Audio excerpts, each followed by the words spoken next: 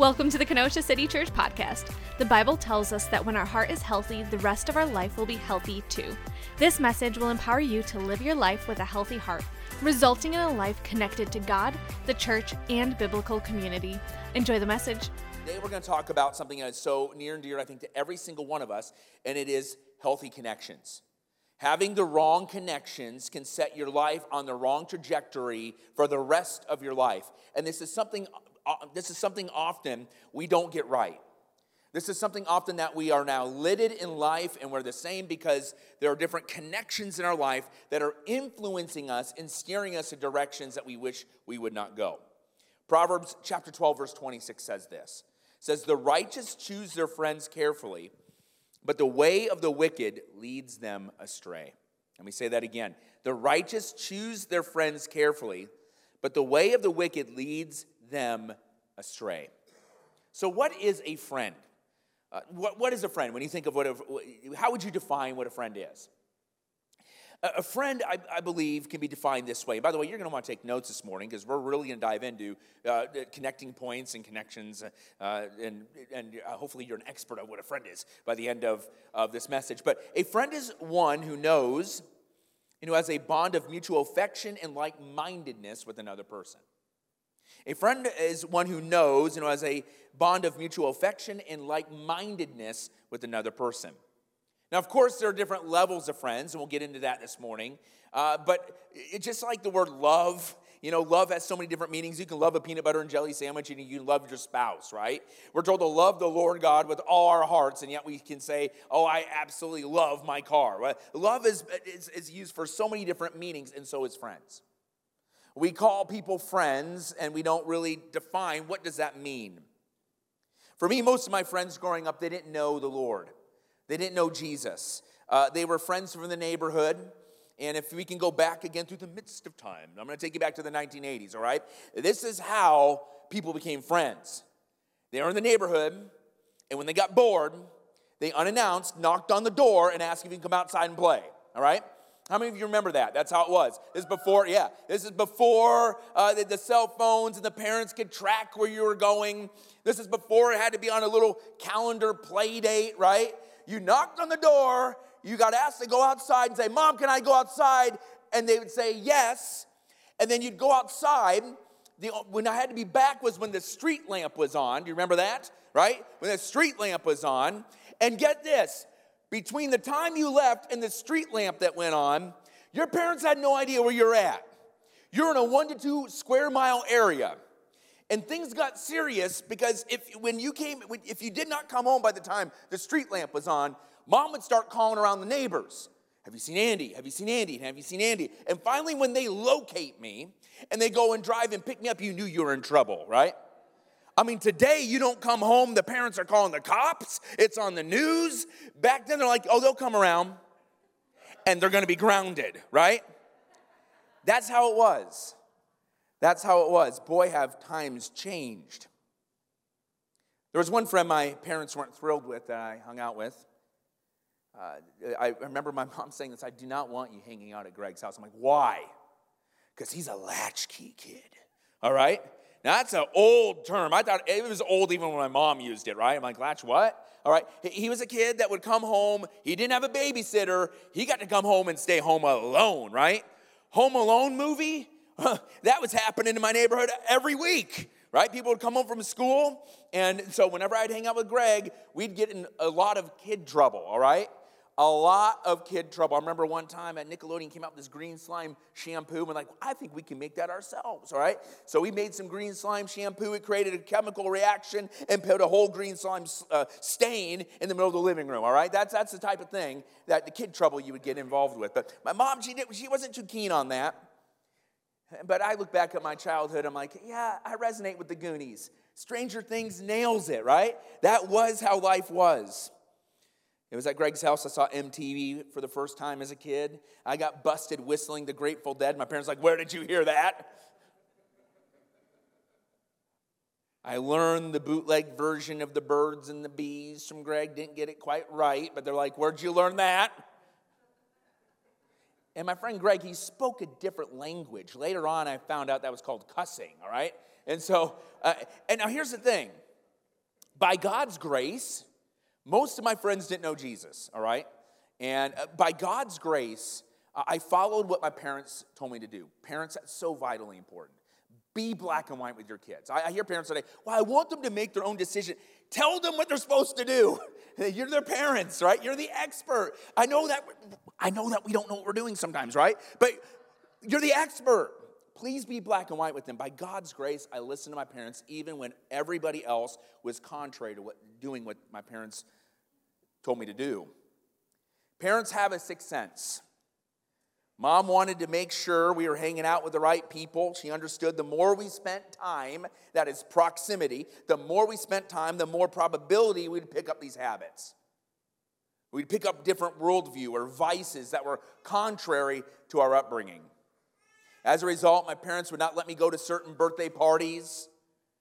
They'd not let me watch R-rated movies. Come on, Terminator, it's cool, right?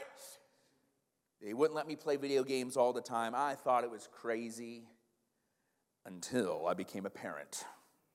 And you know what? They were right all along, right? Why? Here's our main idea this morning. The closer the connection, the greater impact. The closer connection, the greater the impact. This is true for kids. This is true for you as well. Your connecting points are great points of influence in your life. So who or what are you connecting to? Who or what are you connecting to? I am going to shatter the myth this morning where people think that, oh, I can hang out with this person, I can connect with this thing, or I can listen or watch this thing and not be affected. I have not met one. Because it doesn't exist. We are influenced by our points of contact. So who or what are you connecting with? Now, not every friend is of equal influence, but the closer the connection, the greater the impact for the good or the bad. So what do you let in your life? What are you letting in your life this morning? Well, I'm going to pull something out here. I was previously a youth pastor, and one of the things I taught parents and then also students was called the friendship circle, all right? This is from Kurt Johnson. This is a really old book from the 2000s, and this is why I would teach middle schoolers. There are three sets of friends. You have the casual, you have the close, you have the core, then you have me, right? You have me in the center. And so when I was a youth pastor, I would teach students the importance of choosing the right friends and making sure they're in the right ring of proximity towards you. But this works for adults too. Can we admit it that sometimes adults, relationships in adulthood haven't really grown up from the middle school days? Can we agree? Can I get a hearty amen if that's true? Right? Too often adult friendships can resemble the middle school or high school drama. Sometimes the only difference is, unlike middle school, we aren't as broke and we don't have to ask our parents' permission. That's about the only difference sometimes in the maturity of friendships. So what we see in these circles are three different types of influences that go from casual, close, to core, all right? That's going to be our operating system here as we now walk through different examples. So let's talk about the casual friend. The casual friend is somebody that we have limited trust with and influence, and there can be a lot of them. Now, research shows that you can have up to about 30 people that you know, that you would say you know well, 30 people. So I would say that this circle could maybe have more, but you're probably not going to put more than 30 people in here, okay? There could be more in the casual, especially if you count acquaintances as just a casual friend. This is the largest circle. There's room for a lot of people. This could be school classmates. This could be work friends. This could be people from your neighborhood, people that you see at the coffee shop, people you see at the store regularly, a cashier. Hey, hello, how you doing, right? These are the people that you're just around. You may hang out with these people simply because of circumstance. You have friendly conversations. You may share common interests or activities. But you don't go out of your way necessarily to see this person or to hang out. And you might be selective in what you share with this person. You may not share necessarily core values with this person. That is a casual friend. I would say today that most people only have casual friends. I think we've seen a death of close and core friends. I'll explain that more in just a bit. Some other examples of casual friends would be acquaintances. Acquaintances are someone that you, again, don't know well. You may have even gone to their house for something, but you only know basic details about this person's life. Another person that may be in the casual circle, or what I call historical friends. Now, this is important. An historical friend often are mistaken as current best friends. But this was once a close friend that has now faded. They've either faded because of circumstance or faded because of time or proximity. But oftentimes people will treat a historical friend, oh man, we were best friends in 4th grade, and you treat them like, oh, they're still my close friend. Well, they're probably not. You may not know them as a core friend if you haven't interacted with them in decades or even years. Another group of friends that could be in the casual friendship are people that you meet online, social media. Many of us are just social media friends with people, even people in Kenosha. Oh, I like their post. We're friends. Oh, I saw what they ate for dinner. I liked it and I commented on it. We're good friends, right? And unfortunately, people are more connected more than ever with social media, yet feel more lonely than ever in history. Social media has its benefits. We can connect with family, can connect with friends afar, but it has its dark side. Research, again, has shown, with all the benefits we get from it, social media causes serious issues such as misinformation or gossip, loneliness, and comparing our lifestyle to somebody else's highlights, right? Nobody's going to look at their messy living room and then see someone's awesome vacation and think, oh man, my life's great, right? Social media is a game of comparison, and you'll always lose when you play the game of comparison. And many may have hundreds, if not thousands, of online friends, but in real life, they're not really friends. Now, a dishonorable mention that often gets into the circle of friends is what I will call the frenemy, all right? Anybody have ever had a frenemy, right? A person who is a frenemy is a close, they're close maybe, they are friendly to you, but they have a fundamental dislike or rivalry with you. This person's friendly to your face, but they often insult or jealous or passive-aggressive towards you. This person often maintains a frenemy and often will push out healthy people to keep the frenemy with them because somehow the frenemy is giving them some social equity. Or maybe you're afraid if I cut this frenemy out of my life, I'm afraid what will happen to my life. And so that's why some of you are tolerating frenemies and spheres of influence in your life this morning. All right, so that's our casual friend. Let's go a ring closer. Let's go to the close friends.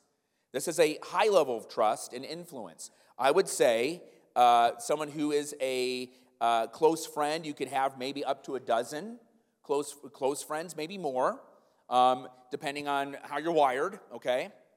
And again, this is less influence than you would give maybe your core inner circle per se, but these people are highly influential. You'll have more room for these people. They will probably share life together, but they might not share all of life together. I can think of a category where a mentor could fit in here. A mentor is going to know a lot about your life. They might not share personal time with you, but they do share what's going on in your life, and they are there to personally enrich you. So a mentor, I would say, would probably be in the close friend ring. I have a couple of mentors in my life, Greg Steer being one, also Doug. Many of you have met both of them. And then we have core friends. And core is the center of our friendship. You're going to have between 4 and 10 of these, all right? Maybe more if you're just highly just wired in a spaz, all right? But maybe 4 to 10 in the core area. This is your smallest circle that is closest to you. And in this circle, you should have this person definitely. You know who you should have in your core? Come on, this is a Sunday school answer. Who should you have in Jesus, that's right.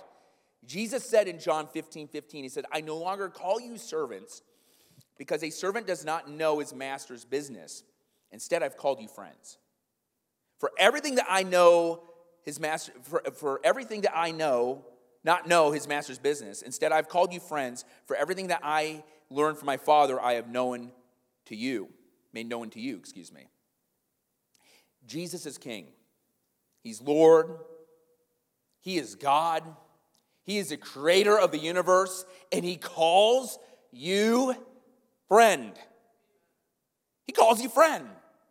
If you know Jesus Christ as Savior, he's like, you're my friend. And you're not just my casual friend. You're not just my close friend. You're his core. You're his core friend. He knows you. He knows everything about you, and he wants you to know him. So Jesus needs to be in our core. Another person that should be in the core, if you're married, should be your spouse.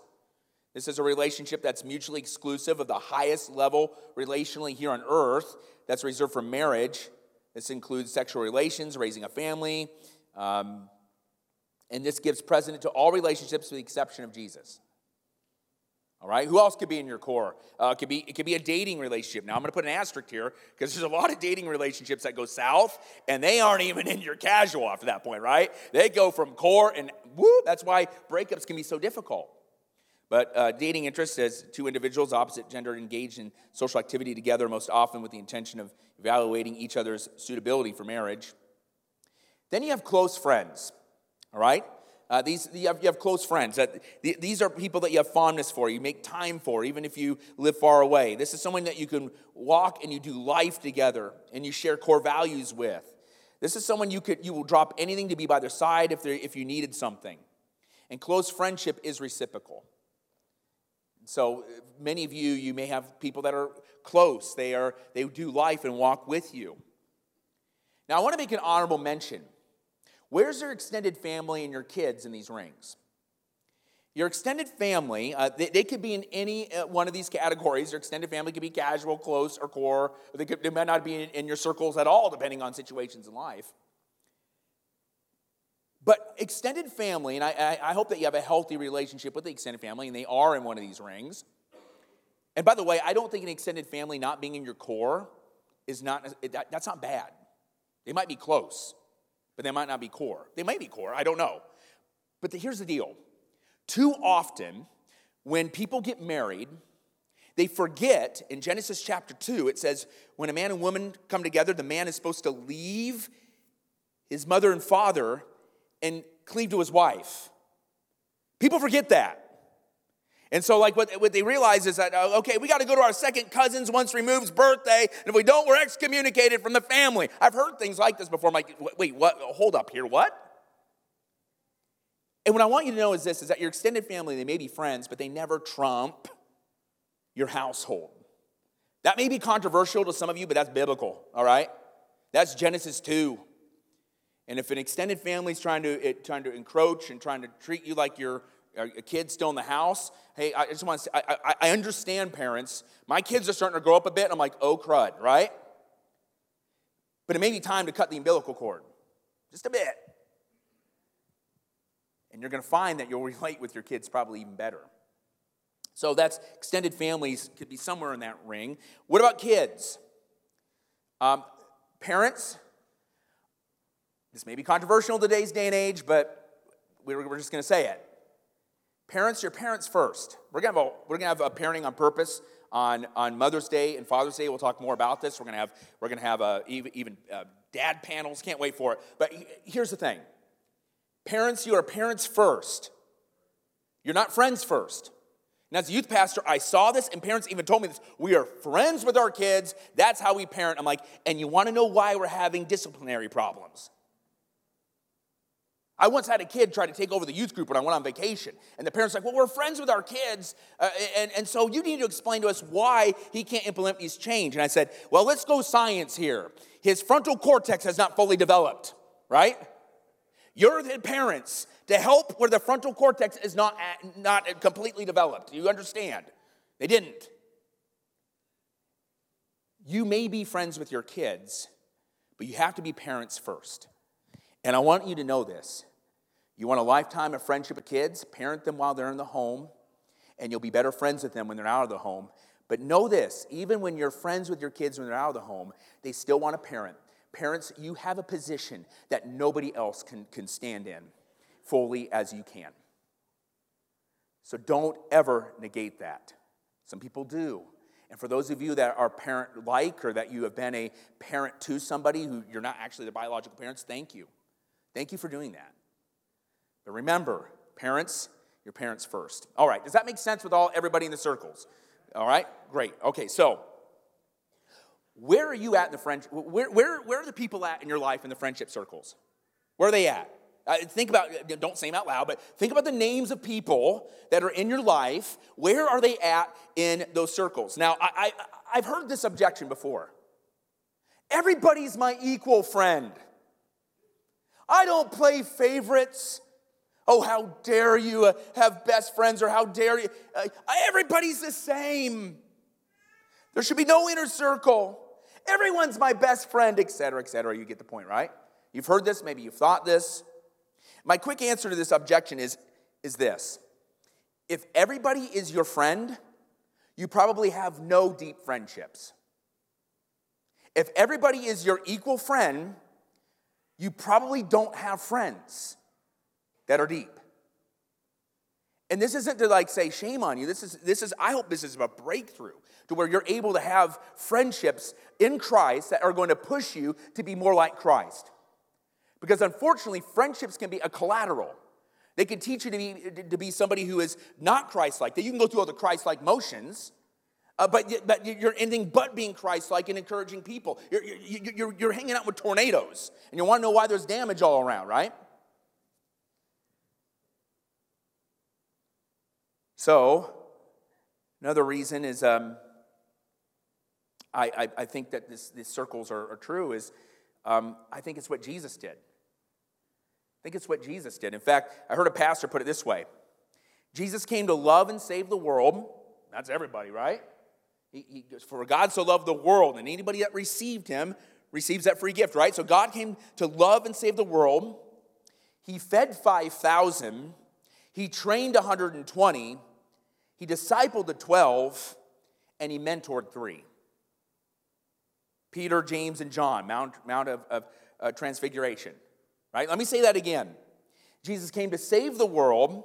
He fed the 5,000. He trained 120. He discipled the 12. He mentored the 3. Jesus had an inner circle. And I love that quote from Kurt Johnson. I love that quote. Is that Jesus understood that who he chose to be in proximity with, he was going to make the greatest impact on. And because he's God, they couldn't lead him astray. But in our life, who we are with, we are going to be impacted as well.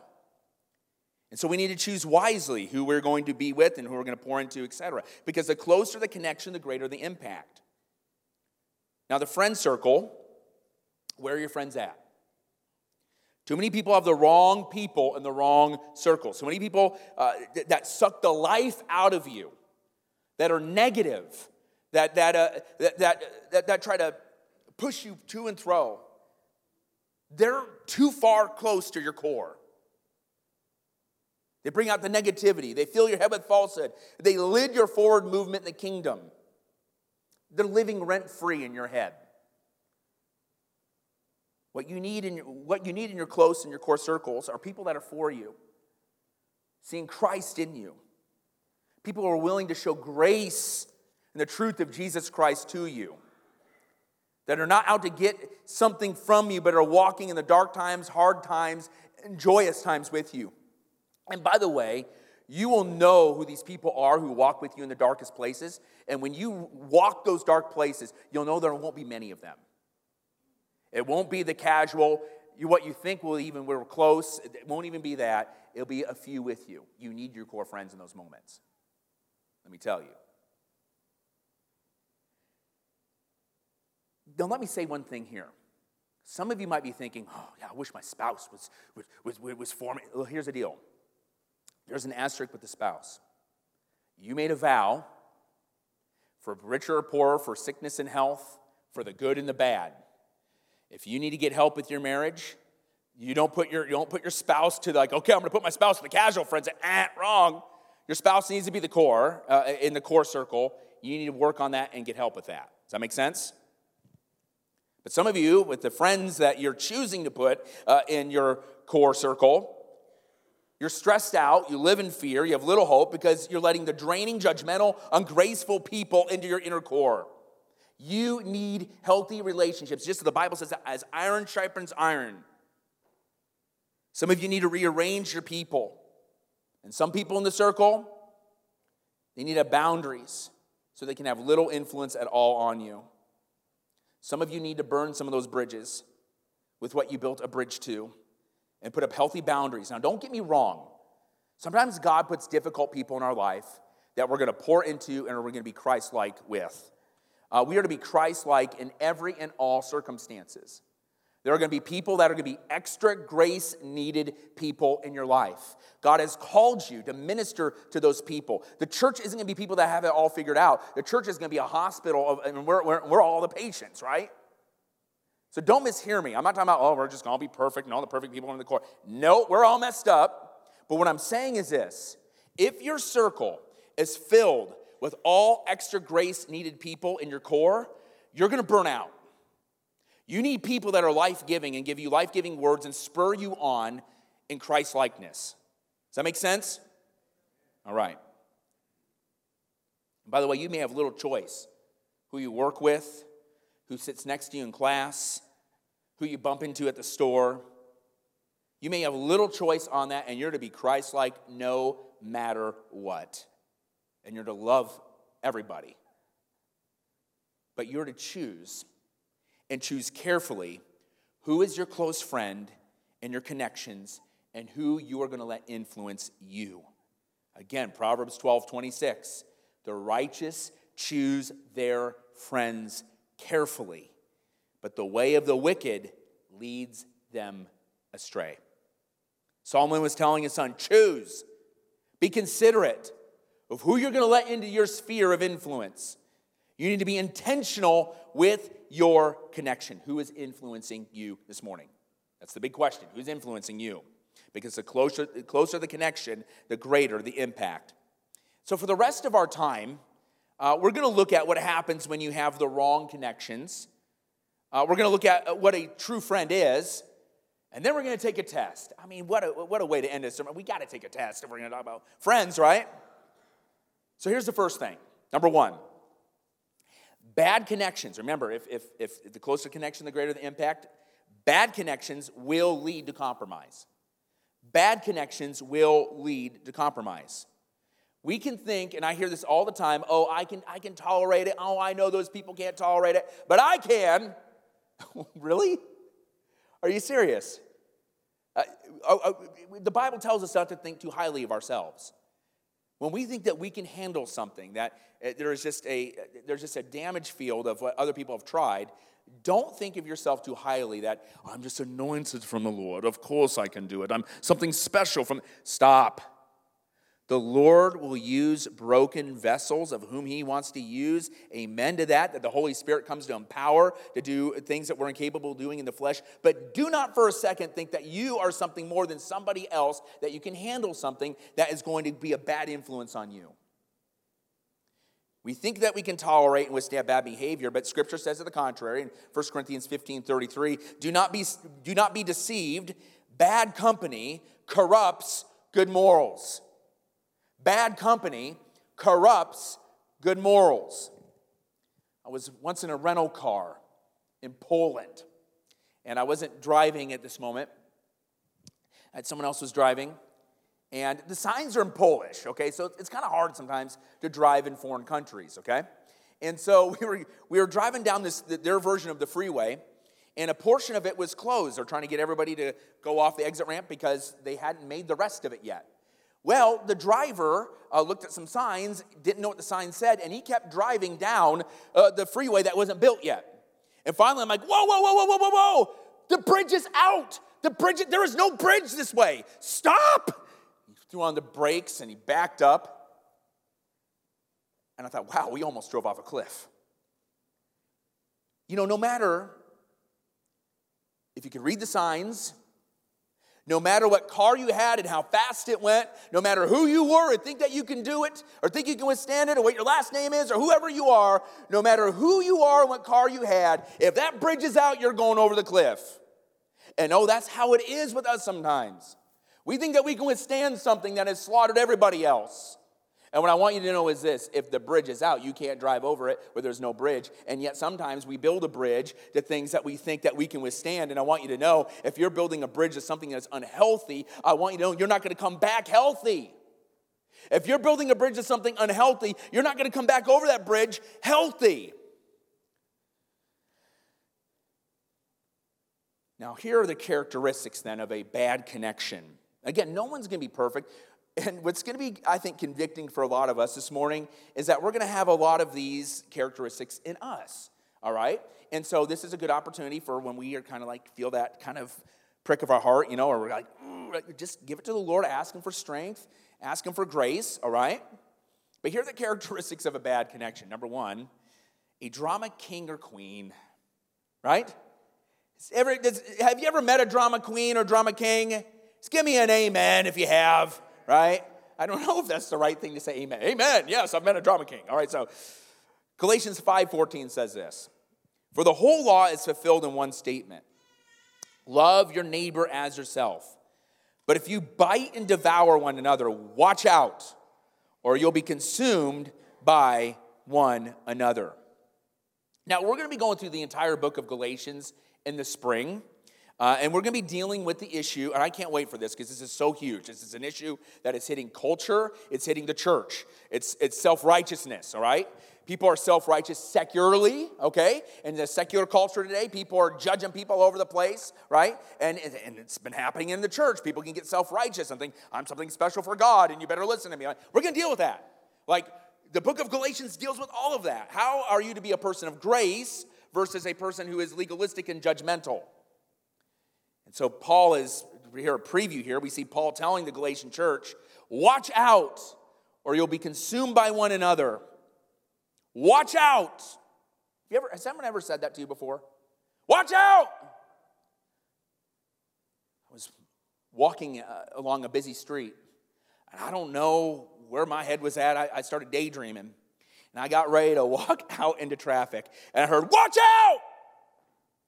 I came within a second of just being completely smashed by a vehicle. I wouldn't be here today if it wasn't for somebody's, watch out! And that's exactly what Paul is doing. He's telling the church, watch out! Because if you're not watchful, you will become a drama king or queen. You'll become judgmental towards others. And you'll devour and consume one another. People full of drama love dissension. They love to be in the middle of it all. And they like to call it like a referee, as a neutral referee. They like to be the center of attention and be the narrator all at once.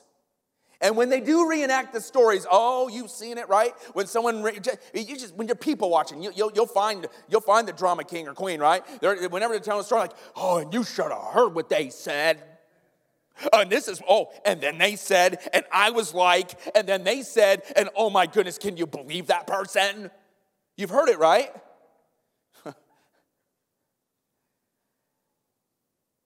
They love drama. They love it. They use exaggerated language while focusing on the narrative. They typically escalate the situation instead of de-escalate it. And Paul's saying, watch out for this. Our natural selves, we love drama. You want to know why? Because if we're the narrator or we're the bystander listening, we feel good we're not that person that's being trashed. We feel pretty good about ourselves. I'm better than that, right? It's kind of selfish. It's the self-assurance we give to ourselves.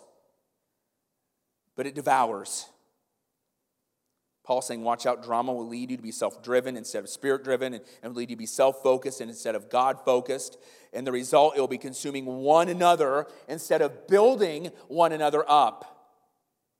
Paul says, watch out. You know what I think another translation in the Greek is, right? You know what Paul's telling to the dramatic people this morning? Chill out. Just chill. It's going to be okay. You don't need to add to it. The Bible says it this way too, 1 Thessalonians 4:11. Seek to lead a quiet life, to mind your own business, and to work with your own hands as we commanded you, so that you may behave properly in the presence of outsiders. The outside world is watching. They're watching how we treat one another. They're watching how we react in the everyday world. And a bad connection that is dramatic, they'll notice it. And a bad connection that's drama will lead to gossip. So a dramatic person can't really be that dramatic if they're not willing to gossip. What's God think of that? Well, Proverbs 6:16 gives us a clue. The Lord hates 6 things. In fact, 7 are detestable to him. Arrogant eyes, a lying tongue, hands that shed innocent blood, a heart that plots wicked schemes, a feet eager to run to evil, a lying witness who gives false testimony, and one who stirs up trouble among brothers. We see the outflow of someone who's dramatic. They love to gossip. Gossip is the crack cocaine in the church, all right? If there was a legalized drug in the church, it would be called gossip. And God hates it, right? The people love it. They get pumped by it. They feel self-righteous with it if they put, some God frosting on it. And even if they gain a following, it's always at the expense of others. And what's God think of it? He hates it. Oh, hate's a strong word. It says it right here in Scripture. He reserves hate, that word hate, for some things. He hates this. He hates it. So if you're a drama king or queen, chill out. And if you're gossiping, stop it. Because God hates it. Doesn't hate you. He hates the words that are coming out of your mouth. Have you ever thought about that? If you knew that the words that were coming out of your mouth, like, God hates that. I'm like, whoa. Like, really? Like, just think about that. Let that resonate in your heart. God hates that. Behind every gossiper is a heart that feels like they want something and they aren't getting it, so somebody's going to pay. Another bad connection characteristic is being fake or flattery. Proverbs 29:5 says this: to flatter friends is to lay a trap for their feet. Now, this shouldn't be confused, by the way, with genuine compliments. We should compliment people, right? Remember the 5-to-1 ratio? We should compliment people 5 times over the one critical comment we ever make. And the critical comment should be helpful. It should still build people up, right? There should be solutions to it, okay? So being fake or flattering isn't confused with a genuine compliment. We need to be kind with the words that we're using, but flattery is using kind words with an agenda behind them. Oh, I'm going to be nice to these people because I want this, right? You've seen it. Usually it's you can just read it on the face, right? But flattery is being nice to somebody to take a swipe at somebody else or maybe even you later on. I'll give you an example. First sermon I ever preached, I had someone come up to me and they said, Andy, that was an amazing message. And I thought, wow, I must have nailed it out of the park. Thank you for telling me that. I was like, yeah, man, you're preaching so much better than the senior pastor right now. Oh, he better watch out. And at first I'm like, did he just compliment me? Or did he just take a swipe? If somebody has to compliment you by swiping somebody else, it is not a compliment. He's using you as a weapon. So being fake or flattery, it is a trap. Too many people settle for fake, by the way. You have a lot of people in your sphere of influences that are fake or willing to stab you in the back the moment that your compliment is gone. Or maybe when you're gone, they're circling up and they're like, they're talking about you. You want to know if someone's talking about you? If you've heard them talk about other people, it just brutally, right? If somebody's gossiping about somebody else, they gossip about you, all right? So fake flattery. Entitlement is another characteristic. To be entitled means to give someone the right to receive something. So if you work for a wage, you're entitled to that wage. That's proper, all right? When we mistaken a want for a need, we begin to look at God as a genie, and we're entitled to him to work for us. God, I want you to do these things. If you don't, I'm not following you, right? That sounds pretty absurd, doesn't it? We've all done it. We've all tried making deals with the Lord. Lord, I will serve you. I'll go on a missions trip. I'll join a team. But you better do these things first. You want to know what God wants? He doesn't want to go into a hostage negotiation for your soul. He wants you to bring the sacrifice of praise. When you bring praise, sometimes it hurts. Sometimes you're tired and you don't have the energy. Sometimes you've gone through just a crazy amount of hardship during that week. Maybe you're just not feeling it this morning. Like, God, if I'm going to do this in my flesh, I'm not giving you anything this morning. But it's not about me. I'm not going to go into hostage negotiations for my soul with you. No, rather, I'm going to give you the sacrifice of praise. Despite the circumstances, I'm choosing to follow you right now. That's the opposite of entitlement. Entitlement rears its ugly head when you impose unrealistic demands on your family, on your children, on your friends. When things don't work out the way that you wanted, entitled people start to feel sorry for themselves. Self-pity, a perpetual state of victimhood. We are living in a culture of perpetual victimhood right now. Woe is me, and my woe is bigger than your woe. Whoa, right? And you know what the Bible says? Christ died on the cross, he rose from the dead, and you're going to walk around now until you die as perpetual victims. Wrong. He said it is finished. He rose from the grave in victory. When you receive Jesus Christ, all your sins are forgiven. You've been crucified with Christ. Therefore, it's I who no longer live. It's Jesus Christ who lives in me. You are a victor. Do not for a second, church, walk in this culture in a state of perpetual victimhood. The churches or Christians or people that do this, they are putting a veil over the cross. We are victors, and it's not tied into your circumstance. The harder the circumstance, the greater the victory, right? But entitlement is in a perpetual state of victimhood, and other people are going to pay for the state of victimhood that we're in.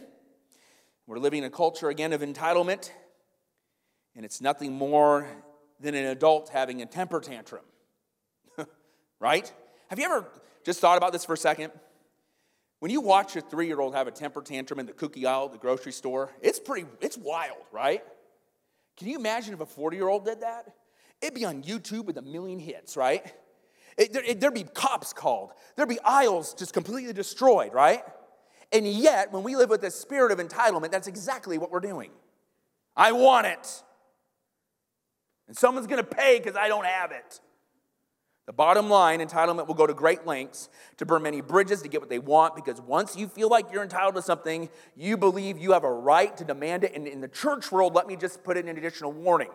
When you put on the God card on thinking that you want something, I want you to know right now, never, ever, ever use the Lord to start treating people awfully or burn bridges. That's taking his name in vain. Especially in the prophetic world. Sometimes they'll say, God told me to do this, and that's not what God told you to do. Don't do that. Do not put words in God's mouth. Make sure that the leading of the Lord is always in line with Scripture, not in line with your flesh. Does that make sense? All right. Are we feeling convicted yet? I'm reading these things, I'm like, I need to get on my knees and ask God for forgiveness, right? Judgmental. Judgmental is the last one I'll bring up, and then we're going to go on to some positive things, okay? Judgmental. Judging people by a standard you would never be able to withstand yourself. A judgmental person is harsh on others, but doesn't see they're often doing the same thing.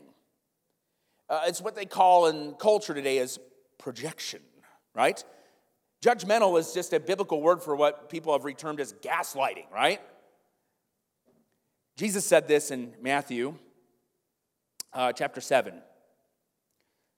Do not judge so that you won't be judged. For you will be judged by the same standard by which you judge others, and you'll be measured by the same measure you use. Why do you look at the splinter in your brother's eye, but don't notice the beam of wood in your own eye? Now, often when people quote this, they're quoting this towards you to stop talking about the Bible. All right? Oh, people ask us our opinion. People ask us, what does Jesus say about a certain subject? I'm like, oh, you're just judgmental. No. Speaking the truth of Jesus isn't being judgmental. Judgmental isn't content. Judgmental is a spirit. Judgmental is an attitude by which you deliver your content. Does that make sense? So often people mistaken holding to the truth of the Bible as judgmental. It's not. Rather, it's how do you approach people and how do you see yourself? If you think that you got it, like, oh, I got this biblical truth. Hey, you, sinner, listen to me, all right? Like, if you think that you're better than somebody, if you think that you got the answers and you got the goods from the Holy Spirit, what I want you to know is that you got the Holy Spirit, the same Holy Spirit that rose Christ from the dead. When you place your faith and trust in Jesus, you get that Spirit. You get the Holy Spirit. But guess who else does? Men and women, rich and poor, sons and daughters, anybody and everybody who places their faith and trust in Jesus Christ gets the red line to heaven with the Holy Spirit, right? And yet sometimes we walk around and God does something pretty incredible through you. God will do incredible things through you. I want you to know that. God wants to do incredible things through you. But you know what happens in that moment when God does something incredible through you? Your flesh begins to think it's you. It's me. Oh, God just used me today. Hey, you, listen to me. I have something to tell you, right? That's a judgmental spirit. A judgmental spirit is when you think that you're a rise above everybody else, that you're a second-tier Christian and everybody's a bottom-tier Christian, right? Jesus doesn't like that. Being judgmental isn't about being right. It's about being better than others. We need to speak Jesus' truth, Scripture says, in a spirit of love and grace, right? While not compromising the truth. Now listen, if this is where you're at this morning in any one of these things, I want to encourage you something. Let me just put it this way first. We've gone through a giant list of characteristics of bad connections. And it's easy to think of somebody else right now, right? It's easy to think of, oh yeah, that person is terrible, right? But here's the thing. If you didn't feel a bit convicted going through that list, you need to take a second look at your own heart. I need to take a second look at my own heart if I didn't feel it, right? If some of these areas where you're at this morning, you don't have to stay this way. No one loves hanging out with someone who's stuck on being dramatic or gossiping or fake or entitled or judgmental. But often these people get into our core, and oftentimes we live out that way into somebody else's core. And what the Lord wants us to do this morning, He wants us to repent from any one of those characteristics of being a bad connector. And He wants us to replace it with the love and truth of Jesus Christ. We can admit that we're all susceptible to these things. And your negativity has entered someone else's core. And you can give that to God now. Get the right connections in your life. Be the right connection to somebody else's life. Too many family, friends, workplaces, and even churches have been negatively affected because of these bad attitudes. The closer the connection, the greater the impact. All right, let's go to something positive now, all right? So we know that, number one, bad connections will lead to compromise. So number two, close connections should be the result of wise choices.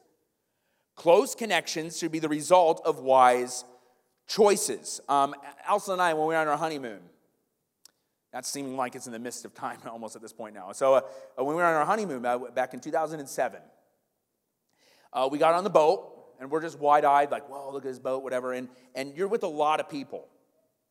And when you're with a lot of people, people begin to, kind of walk shoulder to shoulder, and they're going somewhere. And so we just walked with this herd until we got to the literally end of the other side of the boat, and it was the dining hall. And so this herd literally walked in the dining hall. We walked in the dining hall. And because I followed the herd, I began to pick up a fork. I began to pick up a plate. And I realized, I turned to Alice, I'm like, wait, I don't want to eat right now. Why am I doing this?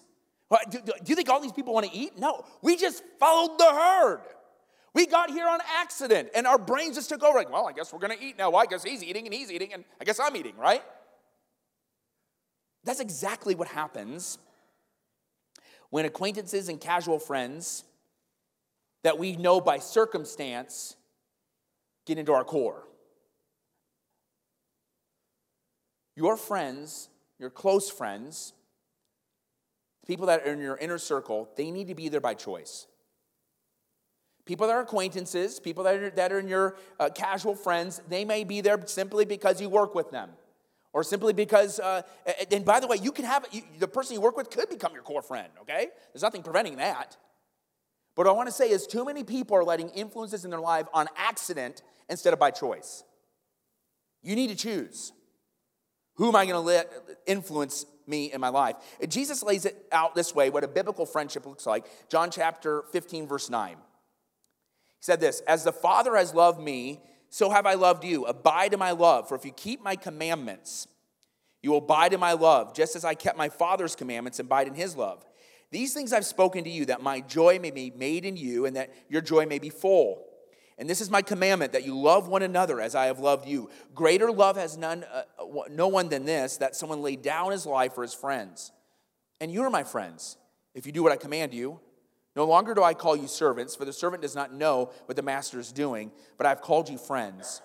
For all that I have heard from my Father I have made known to you. You did not choose me, but I chose you and appointed you, that you should go and bear fruit, and your fruit should abide, so that whatever you ask the Father in my name, he may give it to you." Oh, this verse has so much in it. You're to choose the right friends in your core, but you know who chose you first? He's like, the Lord. Isn't that amazing? He wants you. He calls you friend. But look at this. In order to have this friendship, look at verse 9. You need to abide. Everybody say abide. Abide. This is a command. This is a choice. God chose you, but we have the choice. We need to be obedient to him. This passage is linked directly to the imagery where we are to abide as a branch in the vine, which is Christ. Remaining nourished means we must stay connected to the vine. Staying in the vine is through obedience. The love of God is gracious and undeserving. Living in this love requires placing your faith and trust in Christ alone.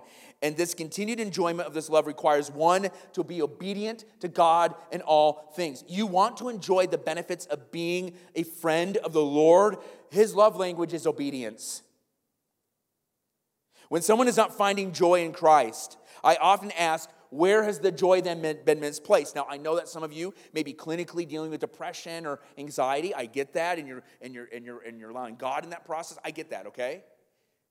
But if you're not dealing with that, and you're just like, I'm just not feeling joyful for the Lord, and I ask, well, what are you joyful in? Well, let me tell you. Many people are living with misplaced joy. They think, if I can have that, then I will be joyful. No, if you have Christ, you have joy that will, and peace that will surpass any understanding. The love of God is so vitally important in your life, and we see in the passage that we were able to relate with our friends with the love of God that we get. Verse 12, "This is my command, that you love one another as I loved you. Greater love has no one than this, that someone laid down his life for his friends. You are my friends if you do what I command you." There's only certain people in your life that are willing to take they're willing to lay down their life. But Christ was willing to lay his life down for all of you. It'd be heresy today to try to say, okay, therefore we need to lay our life down for everybody. You're not Christ. Only Christ is Christ. But yet, his sacrificial love is our template, how we're to relate to other people. D.A. Carson says it this way, though. "This love is an unbreakable chain. Love for God is tied and verified by love for believers.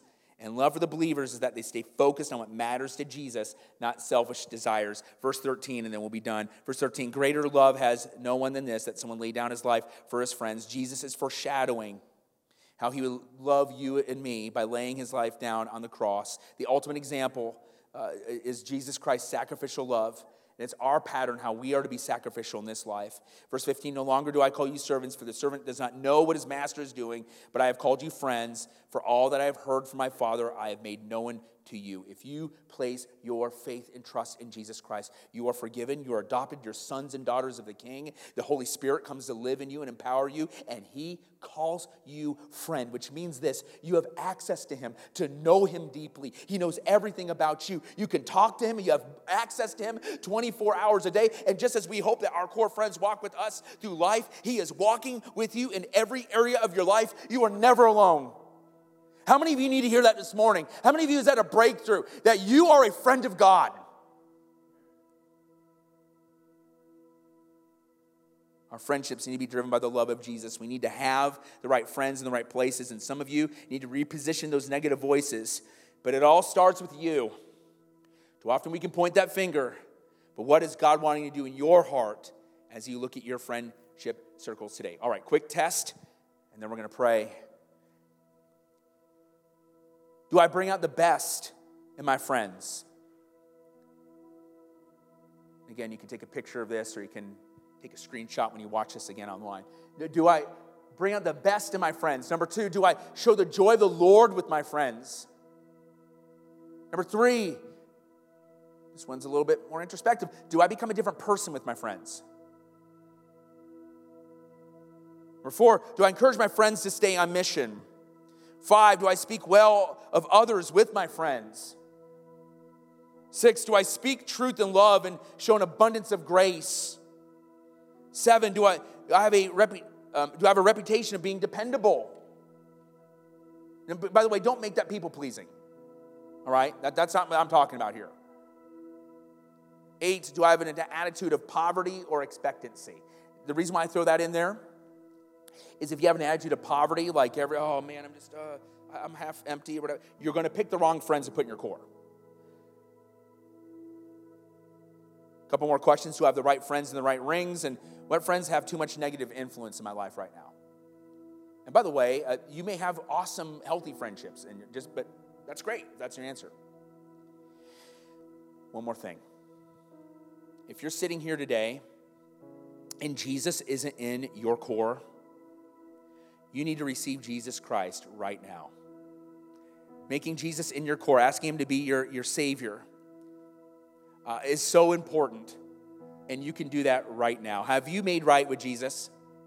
See, God created you to have a relationship with him, but your sins have separated you from Almighty God. In fact, without Jesus being your Savior, you're called an enemy of the cross. You're not even in God's friendship circles. But he died to change all of that.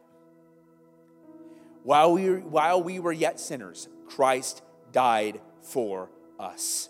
For the wages of sin is death, but the gift of God is eternal life through Christ Jesus our Lord. Jesus Christ came to die on the cross to pay for your sin debt in full. He saw everything that you've done wrong, and he paid it in full. He said it is finished.